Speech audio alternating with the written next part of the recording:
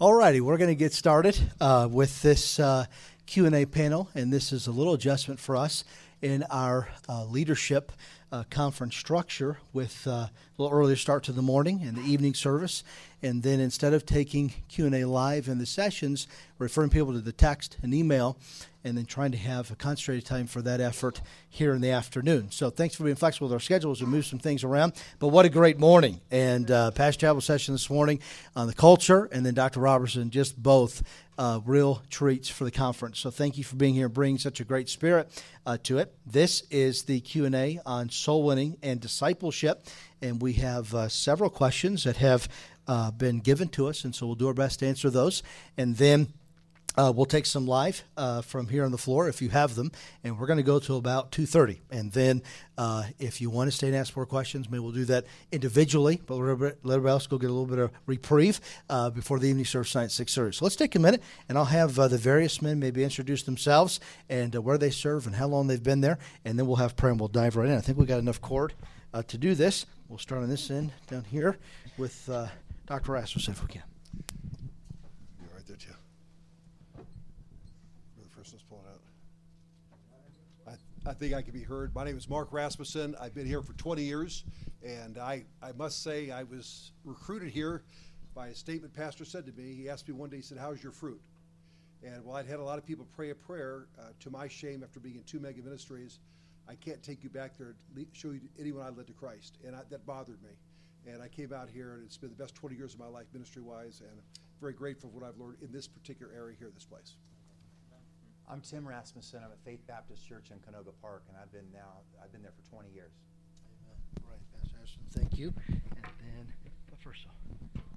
I'm Jerry Rasmussen, and I've been part of the Rasmussen family now for about 10 minutes. But Jerry, first I've been here for going on 27 years now, and it's been a great joy to serve the Lord here at Lancaster Baptist. Amen. Brother Furso lives this area, I promise you that, and it's been a constant encouragement in my life in this area, and I'm so thankful for him. I'm Gabriel. I serve here at Lancaster Baptist as well. Let's pray, and we'll dive in. We'll cover some of these that have already been sent in to us, and then we'll take the live ones hard, all right? And we'll have some fun with that. Heavenly Father, we love you. Thank you for the privilege of serving you. Thank you for these dear servants that have gathered together with us for this conference. And Lord, we pray that you would bless their lives and their ministry. We pray that you would give them fruit that remains, and may the questions posed today and the questions from these men and their experience and wisdom and personal lives give us encouragement that we would go home fervent and that we would see fruit that remains. We pray that you bless our time. May it glorify you, and we'll thank you for it in Jesus' name. Amen. Okay, let's dive in. First question, and I was thinking, Pastor Rasmussen and Brother Furso, if you would answer this one. I attend a secular college and sometimes struggle to share the gospel with my unsaved friends. What suggestions do you have, first of all, to gain more boldness in sharing the gospel, and then secondly, to share the gospel in a loving way and to see souls be saved? So, but first, let's start with you. I think one of the tools that you could use, there's a lot of printed material that you could give to somebody in that setting. I think of the book Done, or a pastor just recently wrote a book on Paid in Full. I think those are two great tools that you could give to somebody and say, hey, why don't you read this, and then afterwards, any questions that you might have, and let's meet again and kind of talk over that book. And because I think those are very two well-written books, I think are very great tools in having people just maybe intellectually kind of read through that and to, then from there get into the gospel. I think second of all, I think just training our people. Many of us probably in this room are in full-time ministry, and soul winning is what we do every single week of our lives, and most of us multiple days of the week. And so it really becomes a part of us. But our lay people, if they go out, let's just say on Saturday morning for 2 hours, and let's just say they knock on 30 doors, out of those 30 doors here, probably 20 of them are not home. And so really they're only really talking to 10 people a week in that type of a setting. And so they probably, I'll use, this is not a spiritual term, they don't really get in a rhythm if you allow me to say it that way, in presenting the gospel week after week after week. And so that continual training for them, I think, is vitally important. Let me just say for me, I'm a real shy person by nature, so just talking to people is not really in my comfort zone. But I've just asked the Lord to give me boldness to be unashamed to talk to people. And I just, the devil wants to strike fear in our hearts, doesn't he?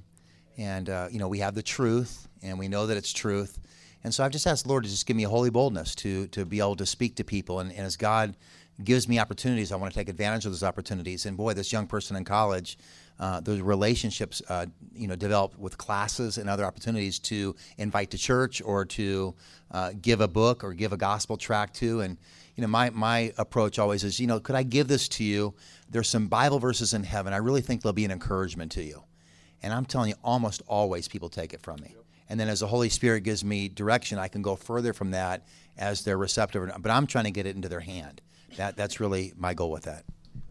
That's great. And I think developing that relationship, as Pastor Rasmussen said, is key to be able to do that with unsaved people on the campus. Let's go to Dr. Armey, Pastor Rasmussen, with this one. What is your advice for helping an older church reignite soul-winning fervor? Your advice to reignite soul-winning fervor. Both of you would answer that.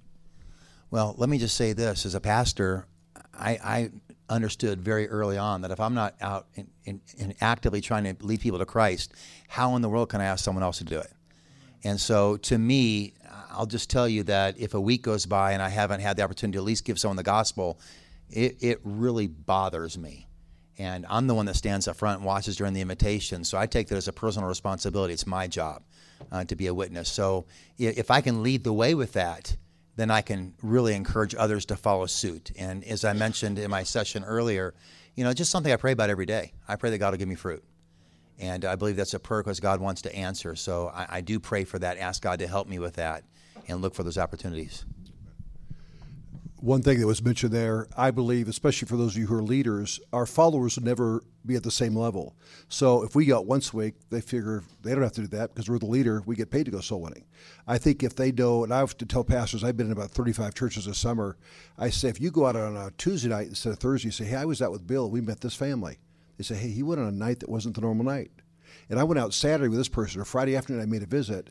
If they know you're going out multiple times, we grew up in a family. Our dad went 4 nights a week. He was serious about it. And by the way, what is the ultimate? I stayed in one place a long time, but ultimately the fruit of that, he had 400 personal converts in the church. And he knocked doors from 4 to 6, always came home for dinner, spent an hour at home. We had long devotions. Then at 7, he'd go out and make a follow-up call or two. Friday night was family night. And of course, 2 nights were church nights. But if we will take, and I've told pastors this time after time, it's very simple. People get saved. We have to talk, we have to put a lot of seed out. Number one, to get some fruit, because some falls on stony, some on thorny, some on shallow. And then secondly, I'll tell you the churches where people are getting saved. It's really simple. Where there are visitors. Where there are visitors. No visitors, not going to be a lot of salvation decisions. Where there's visitors, I preached a week ago, last Friday, and they had about 10 visitors at the meeting. 6 people got saved. That was more people than we'd seen saved the previous 25 meetings. But there was more visitors there than the previous 25 meetings combined. So I really believe if we set a standard there, and again, I owe a great debt to Brother Furso. When I came here, Pastor told me, he said, Brother Furso is the guy who could really show you how to do this. We went out probably 50 or 60 times together, and I found out he just talked to everybody. And he is not a shy person, but he just talked to everybody, and it's amazing. Often people respond. And we've seen people, I've been out with tour groups for decades. We've seen people come that we met at Burger King, at thrift stores, at a used book sale. And we didn't even know the name of the church. We're trying to look at the notebook where we're going that night. And people show up because they were asked. So, that's great. Excellent answers. Next question. If a couple both get saved and desire to be baptized right away, but they're living together, how do you counsel to handle that situation? And I'll start because I got a little experience in this area as of late. Brother Furso teases me I have Rule Chapel in my backyard right now for seeing people married. But at Lancaster Baptist Church, Pastor Chapel's philosophy and our practice of our church is we don't baptize someone who is living together in sin and not married. And that's just been that way for 31 years.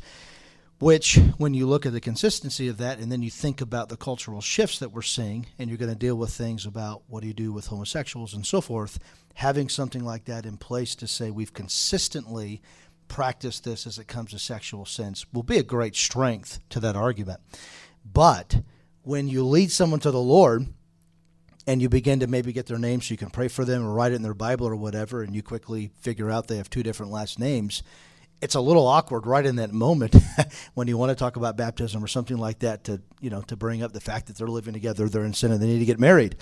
And yet that's what we do here before they get baptized. Now, we don't, pray with them and then, do you understand your decision? Now let's talk about your gross immorality. We don't take it quite that quick, but we encourage them to come to church. And then what I do personally, and Brother First and some of his other men may have a thought to add to this, but what I do personally, when I lead someone to the Lord, I very soon talk with him about getting baptized. When I know I'm talking with a couple who's not married and they accept Christ as their Savior, I purposely don't talk about baptism.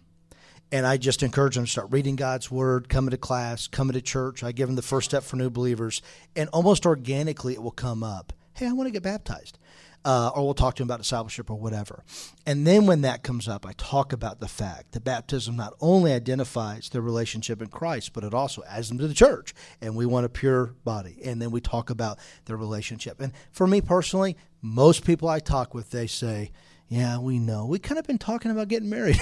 And, they don't have a date set or anything like that, but they kind of been talking about it. And then I just encourage them to expedite that process. And we encourage them to make that right just as soon as they possibly can. And we've had all kinds of weddings in this building, up in offices and in little classrooms and outside under the gazebo with a man and a woman and maybe their kids and a mom or dad there, that they just were trying to make their relationship right before the Lord. And so that's kind of our practice and how we handle that. But first of all, what else would you add to that? That's perfect. All right. He's going to leave that alone. Pastor Aston, you want to add anything? Dr. Brother Rule, tell them how many weddings you did. In the last year and a half, I probably have done 15. And in the 5 years I've been here, no doubt it's 30 or 40. When you look through my class, I'm working on a couple right now, Harold and Lisa Villegas and Lisa Ortiz, and that's what we're working on right now. And they know it, and we've talked about it, and they're coming, but we got to work that through. So in pastor's session this morning, what was it, a few years ago, 72% of all adults, and now it's 52%. And then of couples living together, was it 6 out of 10? Was that the stat I saw on the screen? And that's the world we live in here. I promise you that. It's unbelievable. Easter, Brother First and I would go over hundreds of visitors from an Easter weekend type. And it's hard anymore to know who's married, who's not married. I mean, it's really difficult when you're doing your follow-up. It's just a different culture. And Pastor talked about this morning, and I love this statement. In 10 years from now, we're going to have independent fundamental Baptist pastors with tattoos. And because we're reaching people and bringing them up. And if you're going to reach people, and we're striving to do that here with a passion, you're going to reach people in that condition. I just don't believe that we can be the kind of people that reach people, we point out their sin, and then say good luck. I just personally feel in my heart like if I'm going to be the one that brings them, this is where you are and it displeases the Lord, I'd also be the one that says, now here's how to get it right and let me help you. And that's not the kind of weddings we put in the church bulletin and we promote. Sometimes I don't even have my kids there. But I'm going to be there, and we're going to love them and help them. And I think you understand. And pastor does weddings in the auditorium, kids who grew up here and did it right, that kind of thing. We're talking about a different situation. Yeah, please. This illustration just came to my mind. I think I was here probably, Dr. Artie, you'll remember this. I think I was here about 3 weeks. And this gentleman and we thought it was his wife, came to our service.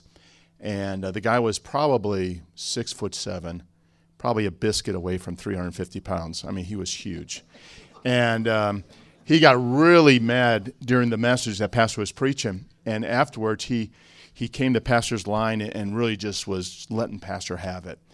And so we had security and kind of pushed him aside. And pastor was walking to his car, and this guy starts running after him.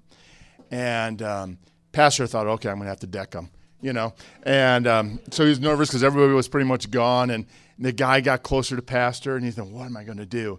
All of a sudden, pastor realized his eyes were filled with, tears. He's crying. He said, "I'm sorry, Pastor.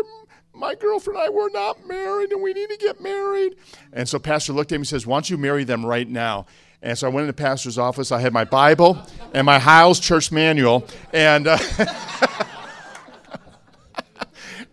so it's something we do here. Okay. Awesome. That's great. They don't usually happen that fast, but that is the philosophy at Lancaster Baptist Church. So, okay.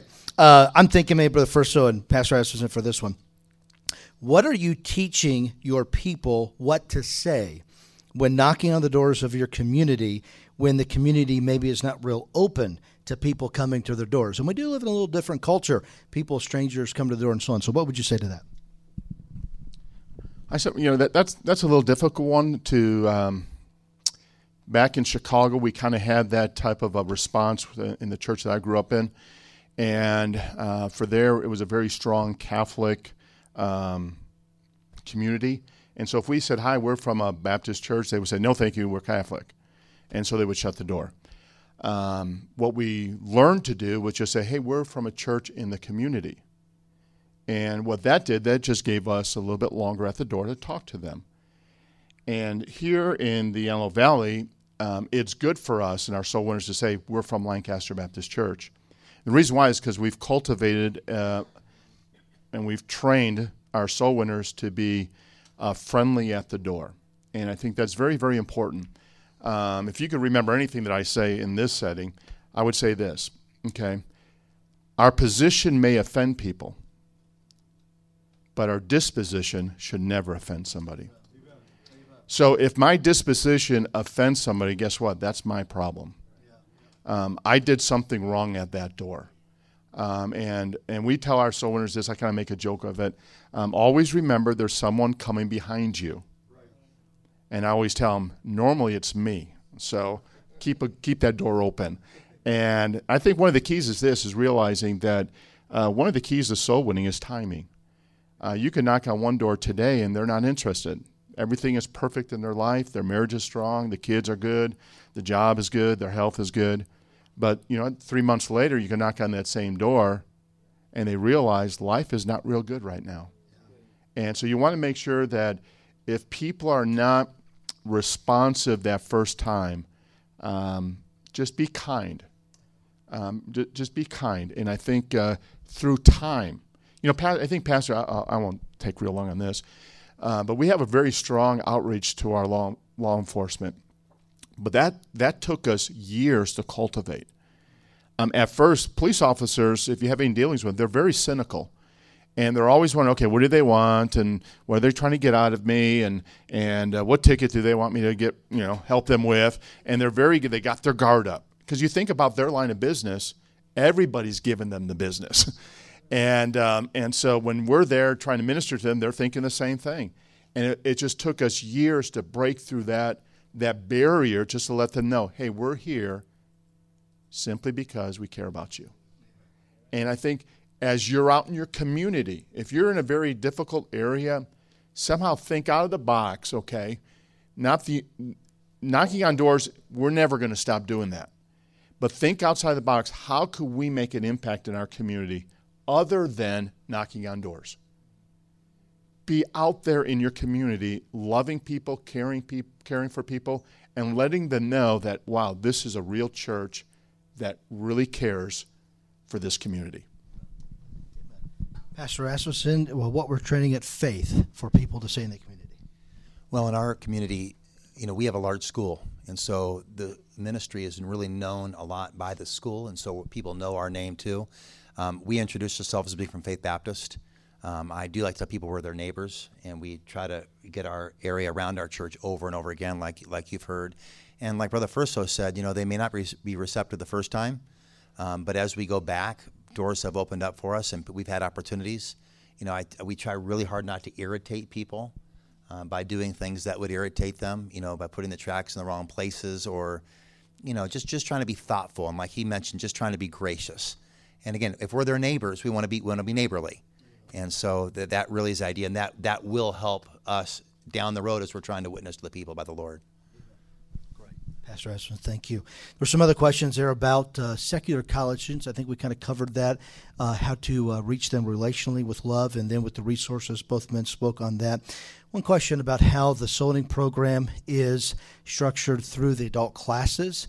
And I know Brother Furso has taught on that extensively, and that may not have been this year, but you can always go to strivingtogether.com and go to previous year's spiritual leadership conferences, download the audio of any session that was taught for absolutely free. Basically, everything here is structured through the adult Sunday school, and that's where people get their partners. When they come to the church meetings, they go to a class basket. They're getting a map. They're getting visits, things of that nature. So that's how it operates here through those classes, and that session would give that a little bit more. Maybe Pastor Rasmussen on maybe just some of the structure of the Soulwinning program there at Faith, maybe how that part works for you all. Well, we have our classes represented as well on tables, so people can go to the class that they're a part of too. So we'll have files for each of the adult classes. They can go there and we'll have visits ready for them with maps ready to go. And I'm like Lancaster Baptist, just a huge believer in the Sunday school, and I believe it is a church organized, and so we do want to involve people that way too. So that's several of the questions that we had emailed and texted in. Let's take some from the floor. Maybe somebody that came here had a question you were hoping we would get to. Yes, sir. In regards to the program that you use this fall, we're going to be incorporating the 4-point outreach program, but something that we struggled with in the past, there's such a large dynamic of people in such a small area, and it is so hard to keep track of what has been done and what has not been done. We'll go over doors that have been done a couple months ago, and people get frustrated with that, and so I'm out there looking for a system, an app, anything besides the classic highlighting an actual physical map. Is there something that Lancaster does, because you guys are reaching so many people, to keep track of what has been done, and is that available to the public? And I would think we're still doing maps. We do maps. We do maps. So we do maps. We do have a digital kind of in-house app for our staff and key lay leaders and so on. That's really a follow-up tool and a simulation tool. And so there are some apps out there if you do a little research on it, but we still use maps, and those work effectively for us. Pastor, would you? Maps as well. So the ministries represented here, I guess we're a little archaic, but we're still using the paper maps at this point. So, but there are some apps out there. There is a new program. It's at the Student Life Center. They're just unfolding it now. That's through your phone. Yeah. SWAT or whatever it is. Yeah. I've seen the videos on that. We haven't used it here, but some folks here are working on developing it. So it's certainly worth looking into. Yeah. Okay. Yes, sir. So do you have big maps that you're actually, as you're handing out these small maps to the teams, you have big maps that you're sort of highlighting? Yeah. Brother First on his team does that. And then like when we have a big fall push or an Easter push, they'll bring that thing out on the stage and show where we are and so on. Okay, So, but. the other question on a couple living together would disqualify them from baptism, but how far do you go after someone gets saved to really find that information out, or is that something that you just sort of found out, without really probing, right? I think, but first I can speak to this too. I think all of us here have been burned at least once, and then have learned never do that again. And so we're just conditioned here to be very cautious, and unless we know a couple is married, we don't talk about baptism. One of the best things to do is just in the opening marks when you're visiting with somebody. I think one of the keys is this: when you go into someone's home, take 30 minutes for them to get comfortable with you. Realize this: they think you're weird. Okay, just mark. I know we all think we're pretty cool. Okay, but they're looking at you and thinking, "Why are you here? This is so different and crazy." Talk to them. Find out how they met. And if I'm wondering, okay, if I don't see wedding bands, if I don't see wedding pictures, I'm going to say, how'd you guys meet? And when did you get married? Okay, and so I'll before I even get into the gospel, I'll start talking about all that. Now, if they say, we didn't get we're not married yet, or if they, I don't make it an issue right there. Okay, I'll just keep on talking. Maybe I'll shift the conversation maybe to their children and things like that, where they won't feel like, that was bad. I'll just kind of move the conversation along. But I know in the back of my mind, if I lead them to Christ, I'm not going to talk about baptism. And I'll throw this out since we're kind of talking about this. Let's just say you lead a husband and wife to Christ. And let's just say the wife is ready to get baptized, but the husband's not.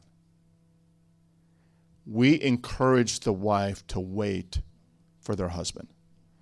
And the reason why, because we want that husband to take that spiritual lead in that family. And so we'll kind of say, if I'm sitting there and they get saved and talk to them about assurance, and then I talk about baptism, and the wife says, yeah, I'm ready. And the husband goes, oh, I don't know if I am.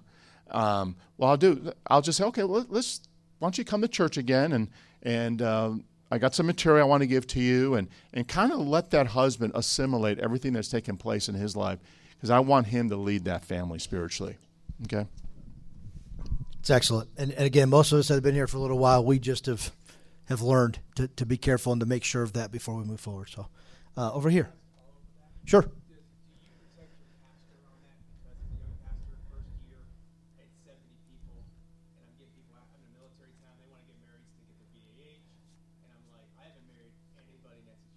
Yeah.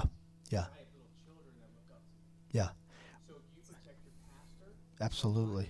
So that he doesn't have to do that? Yep. And now that I have staff, is that what your model is? Have the assistants take care of that? Absolutely. Absolutely. It is done by, Brother Verso, myself, there's a few of us guys that do it. I spent 3 hours the first time somebody asked me to call 10 different pastors and got 7 different answers. It's a tough one. I know I've talked with you a little bit. I know I've talked to Kyle quite a bit about this. It's a tough one. It's sticky. But again, I still can't wrap my mind around going into somebody's home, leading them to Christ, telling them you're in sin, and then good luck. I can't wrap my mind around it. Now, do I want that for my kids? Heavens no. I hope they come down the aisle pure, and it's the real deal. And that's what's in the auditorium and promoted in the bulletins and the ceremonies that pastor does. The ones we're talking about are in, my office, Rebels 301, gazebo, So if somebody were to say, I'm right now when I get back, I have a meeting with a couple. He got saved. He's going through all 3 steps of Dr. Wilkerson's discipleship program. He asked me Friday before we left, and I said, give me 2 weeks to pray about it. Well, He got saved by grace. yeah. So he's under grace. Yeah. And I would defer to these men, but here's one thought. If you're in a spot as the senior pastor where if I cross that threshold, then how do I explain this one or that one? You might just say, listen, this is what needs to be done.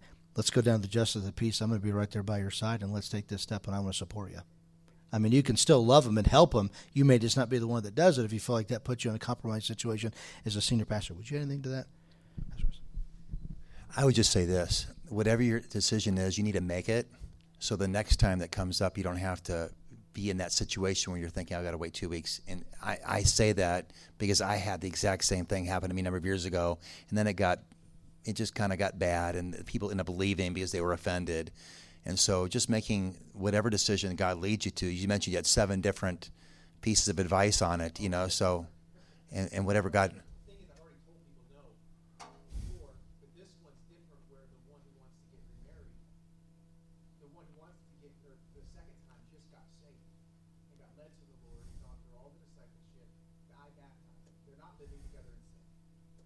So it's like totally opposite of everybody I told no, but those people aren't going to understand. Brother First, you may have something to add to that. I know through this room there's going to be about 15 different opinions too. There you go. I teach the auditorium Sunday school class. I do more funerals than weddings. I think Pastor Rasmussen is very wise. Just you're going to have to draw your line, and then I know I grew up in a pastor's home, and that was kind of my dad's stance. But there was more than once where he went down to a county clerk and stood by his side and said, "Hey, let's do this." So yeah. But in our ministry, it's other guys that are just trying to help him out. So okay, let's go back over here. Yes, sir.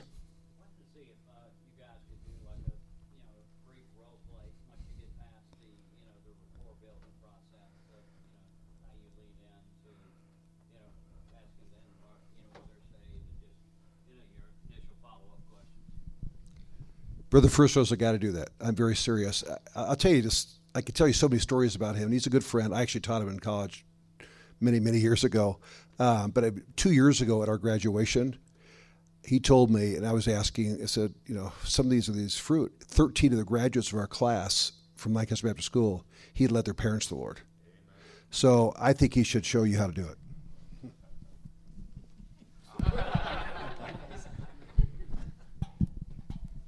Like I said, first of all, make sure you take some time to cultivate that relationship. And then when it's time to turn the conversation to the gospel, I have a simple question. I don't want to be robotic, okay? But I'll say something like this, okay? If I'm talking to Gabe, let's just say. I'll say, Gabe, I'm going to ask you a question that you've probably never been asked before in your entire life. Okay, number one, he's wondering, okay, I wonder what question that is. And then I'll ask him the question. And I like to break it up in 3 little segments because I think, it's a great question. I'll say, Gabe, if you were to die today, are you 100% sure you'd spend eternity in heaven? Okay, if his response is, well, man, I don't know that, I ask a second question. I'll say, Gabe, would you like to know? And the reason why I do that is simply this. Number one, I want to give him a way out. I don't want to force the gospel down his throat. I want to make sure that he wants to hear. So I'll ask him, would you like to know? Okay, so that's give him a way out. Number 2, I'm not going to worry about time if he says yes. I'm not going to say, well, I got to do this in 5 minutes. No, I'm going to take my time because he gave me permission to share it with him. And number 3 is this. It's a confirmation to me that the Holy Spirit's working. And so I'll give him a way out when I ask that question. And that's what I do. I mean, these guys are all great soul winners, so they may do something a little bit differently. Excellent. Thank you for the first one. Okay, Dr. Artie, absolutely. Yeah, let's do it. One thing I want to say is that, and I've learned this from Brother Furso, but most of the folks that I've seen led to Christ, it's usually not the first time I meet them. I've had a few they were ripe fruit, if you will. One guy came here one time, lived 25 miles away, he got saved and got to lead his wife to the Lord, his mother-in-law to the Lord, his daughter to the Lord. It's a great story. But I would tell you, that's probably less than 10 times in 20 years here. And I came from ministries where we'd hit this area, then next week go to the next area. They got saved, you notch your belt, you go on, and good luck. Here, the goal is to see them get saved, baptized, discipled, and serving. And when that happens, I look up at the choir last night, I see somebody led to Christ up there. It does something for you. It just does something for you. And Brother Furso, it's an amazing story. Brother Rule, literally, like he said, 30 couples he's led to Christ or even married that are married in the church now. But I really learned here the patience. I'll tell one quick story. My dad, who's I always say there's a guy who's very elderly now, who's the best soul I've ever met. Brother First was the second best. My dad's the third best. My dad called me up one day and he said, Mark, he was in his 80s. He said, I've got wonderful news to share with you. I said, what is it, Dad? He said, I led a Hindu doctor to the Lord. I'm going, wow. And of course, I made a joke about it. I asked if he had a little red dot. And for those of you who don't know, that's a pressure release valve for the curry. But he laughed. He said, no. He said, he's a medical doctor. I said, Dad, that's wonderful. He said, you visited him with me. I said, I don't think so, Dad. My dad's got actually a better memory than I do, so it's pretty amazing. But he said, no, you visited him with me. I said, Dad, I think I'd remember that. A Hindu doctor? I said, is he Indian? He said, he's Indian. And he said, well, you were still, this is about 8 years ago, he says, you were still at Crown, which I'd been gone. I've been out here for 12 years. I said, Dad, how many times you visited him? He said, over 100. Over 100. And Brother Furso's done that here. Could you tell the story, Brother Furso, about the one guy that you went back to, could catch him in, I think it was 5 years that you dealt with him? Why don't you tell that story real quick? It was one of those moments that, just the Lord just impresses upon your heart. It was during October. We were door knocking with our missionaries and knocked on this door, and it was around 2 o'clock in the afternoon. And the guy opened up the door, and you're able to look right through the house, and they were all at the dinner table having lunch together. And I kind of gave my introduction. Hi, my name is Jerry from Lancaster Baptist Church, and just in your community today, inviting folks to our services. He said, oh, we're new in the community, and we're looking for a church. And And I saw everybody sitting there. I said, man, I'm sorry if I caught you. No, that's okay. And so we started talking to him. And I thought, wow, this is perfect timing. So I started to get into the guy. No. He said, I got to go eat lunch and go to work and all that. And I said, okay, well, I'd love for you to come visit. He said, we'll be there.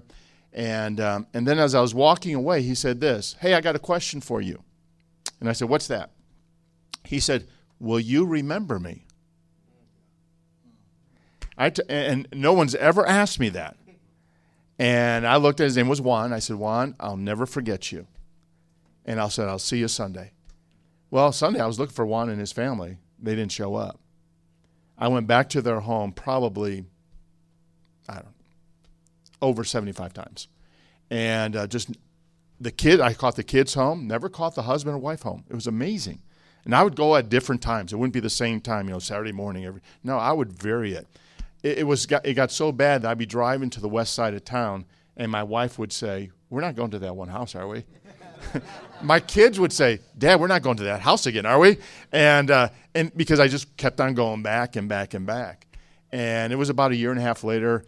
It was during our open house, and I was sitting on the platform, and I looked over to my right, and I saw that couple sitting there. The whole family was sitting there, and I was able to lead them to Christ that day. So here it is. This is my thought. Don't give up on people too quickly. Okay? Okay, another question. Yes, sir. Handle dress standards. I'm sure you have dress standards for soul winning. What happens when somebody shows up? They're like over the line. That's a perfect question for Pastor Rasmussen, so we're going to let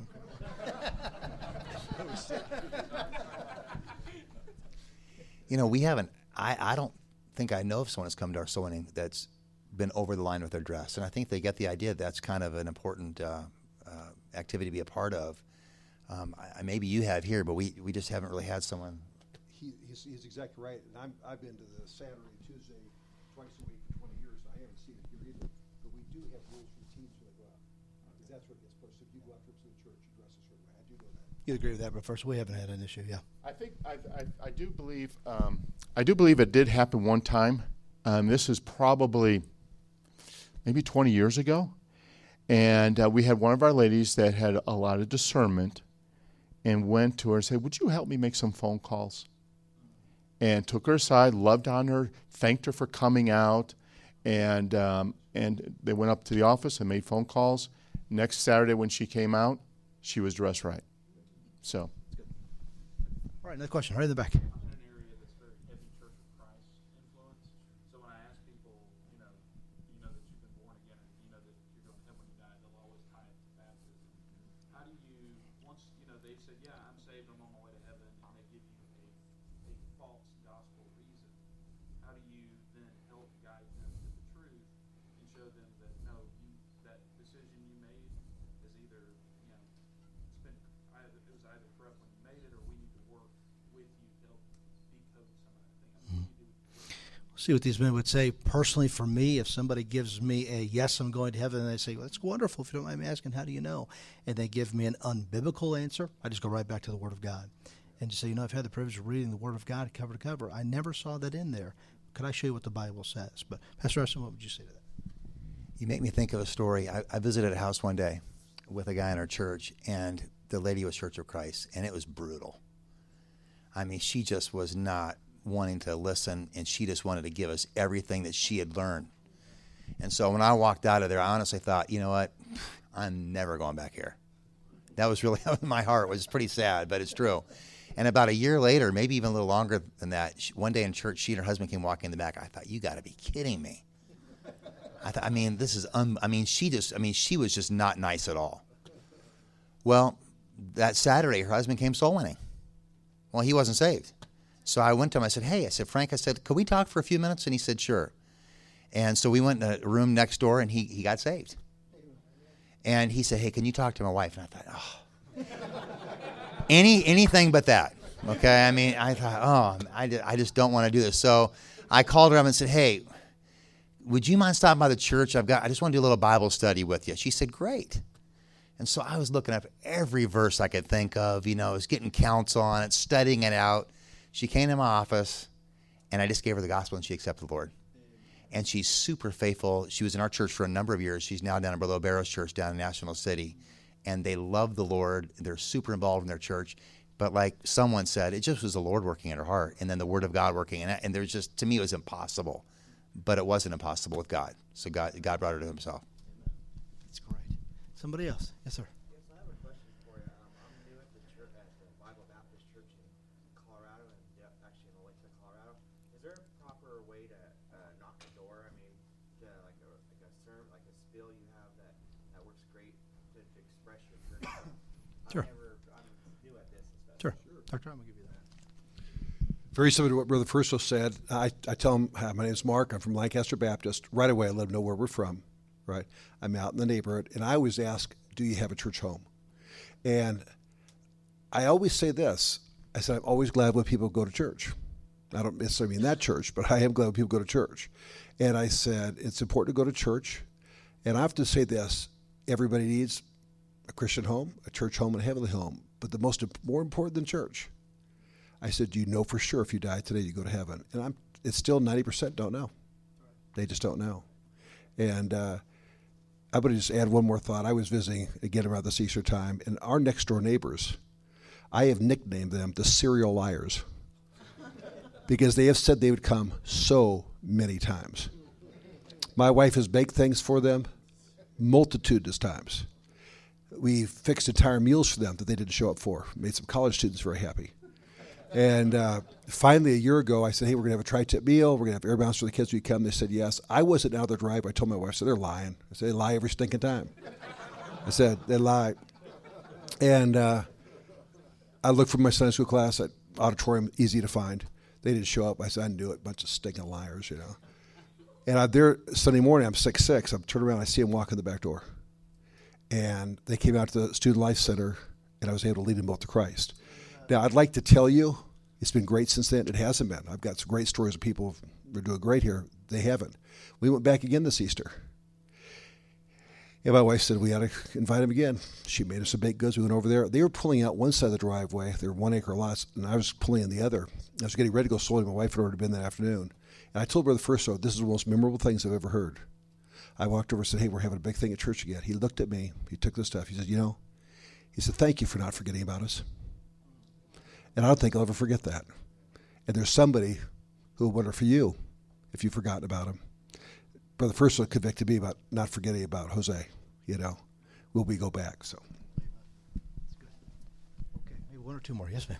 Just the three families that you asked them, the church home. A heavenly home, a Christian home. Thank you. Church home, heavenly home, Christian home. Yes, sir. I have a question about discipleship program. What is your expectation after they continue the 14 weeks? Is there a part 2? Or what is your goals and expectations? At lesson 10, they felt the spiritual gifts test and the ministry survey. Between lesson 10 and lesson 14, we're trying to assimilate them into a weekly ministry. The goal upon graduation is that they're doing two things regularly. 1, serving in a ministry each week. 2, going soul winning. What I have found personally to help ensure that is to make the person I disciple my soul winning partner. So my 2 soul winning partners right now are the last 2 guys I discipled. So, but that would be our expectation. We're trying to do a lot more beyond that, but after 14 weeks, we feel like those 2 things are reasonable. There's Sunday morning, Sunday night, Wednesday night connection groups. We don't have a part 2. That's something we've begun discussing a little bit, but it's really just the organic growth through the church. We just feel like that gives them the foundation. Part 2 is also some people, once they graduate from discipleship, their part 2 is when they disciple someone else. And so that could be our part 2. Because once you're teaching it, you're digging a lot deeper than when you're just going through it. So we do encourage, and not everybody that goes and finishes discipleship are they ready to disciple, but a good number of them are, and that really helps them. I feel like if they're in ministry, that really helps, Pastor. And part 1A is when you're taking that person soul winning with you every week. And so that time you have with them, and I just believe in that so strongly that you're able to just sit there and take 2 hours with them and just back and forth with them and helping them the next step. Jeff? Jesse's my soul partner Saturday morning right now, and he always, he's an organized guy. He has a binder, and so he flips to the recent page, and he's got questions for me. So it is kind of a part two organically in that way. So let's take one more this way, and then I don't know if all these men can stay, but we'll stay and answer as many as we can. So we'll do two more of these two. Your bus ministry and winning the children to the Lord. How do you, I guess I just don't know how you guarantee that the child has gotten the parents' permission and all of that to come to church. How does all that work? You mean as far as the right to present the gospel to them? Okay. So, And the children, or if they're out playing. Yeah. And you can present the gospel, and children might even accept the Lord. And you want to get them into church. You want the children to come. But you get, what kind of procedure do you follow to get? we live in a different culture with all kind of legalities. We'll see what Pastor Ashton says for their church. Here, there's no child allowed to ride a church bus to Lancaster Baptist Church where we do not have written permission from the parent. So our captains and workers have to go to the homes. We have a permission slip. The parents sign it, and that's what gives us the permission for them to come. So it's a different animal, but it's what we've had to do. Pastor Ashton? I know we're heading that direction with the same exact procedure as you, just getting permission to come. There's so much liability today that you've got to be careful. So, yeah, we do. Yeah, baptism. So now, like I would think, if we have some soul winners out and about, I know for me personally, if I'm out and about soul winning and there's some children there, I'm going to say, well, where's your mom and dad? and before I just start presenting the gospel to somebody, if they're a minor, I'm going to make sure that there's parental permission. But from the perspective of a church, for a child to ride our bus or to be baptized, there's going to be written, signed permission from the parents before those.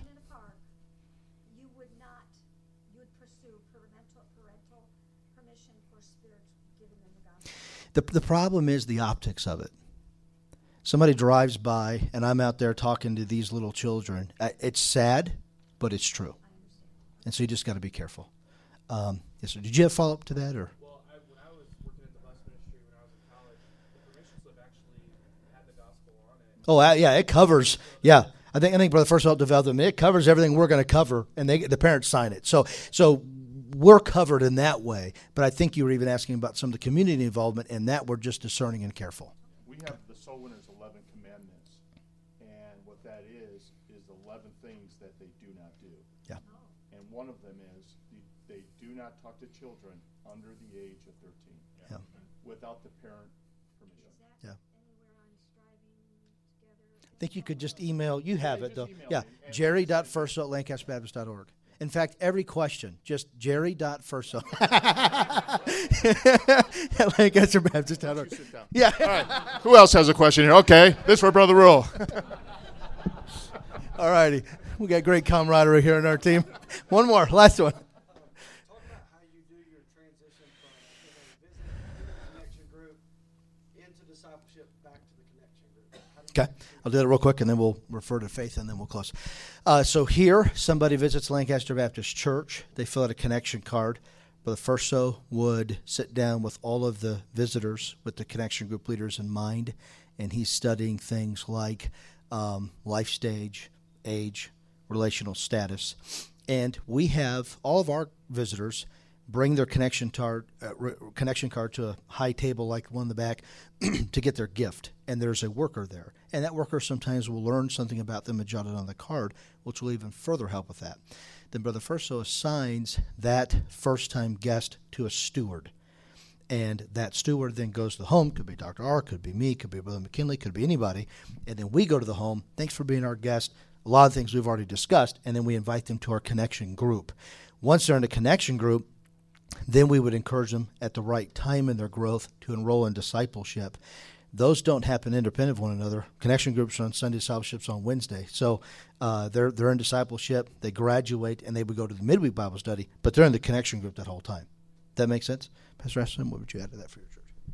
Well, that's really the same process we have, but I really like that idea of having that person that gets that card to write down information about them, some little thought that they might be help as you go to visit with them. So we don't do that, but we will do that now, and I thought that was that was a great help. So steward is always a connection group leader. No, it could be. Let's take one of our guys on staff here that's facilities.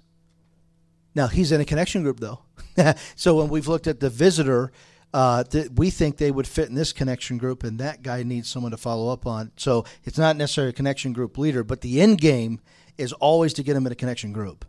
But it's not. But the teachers are certainly kind of that front line. But there will be other people as well that would get them, and that's something we did about 18 months ago, where instead of the visitor card just turned in and get a gift, we have that personal interaction happening, and we might discover where they work or something like that and write it down. And we don't always get that, but sometimes we do, and it's helpful. So this has been awesome. I hope you've enjoyed it. I'm sorry it's a little stuffy in here. I think that was the sign to get us out of the room. So we're going to have a word of prayer, and then if you have other questions, as long as these men can stay, feel free to do that. Dr. R, thank you for your time. Pastor Rasmussen, thank you. And I can tell you, and for the first so, and I can tell you, for all three of these men on this panel, they live this topic and encourage many, many others. And Pastor Chappell brought Pastor Rasmussen to our staff advance and had him challenge us in this area because he personally lives it. But the first so has modeled it here as well as Dr. R for many years. So we're thankful for these men for their time. So let's pray, and we're thankful for your desire to bear fruit that remains as well. So let's pray, and then if you have other questions, let us know, and then let's come anticipating the service tonight at 6:30. Heavenly Father, we love you. Thank you for the time together with these dear servants with the common denominator of wanting to be faithful servants that bear fruit that remains. And I pray that you would help us to be fervent in the area of outreach, winning souls, and seeing committed followers of Jesus Christ produced through our churches. We pray that you bless these individual servants and their ministries and their families in the service tonight in Jesus' name. Amen. Thanks for being a part of the Q&A.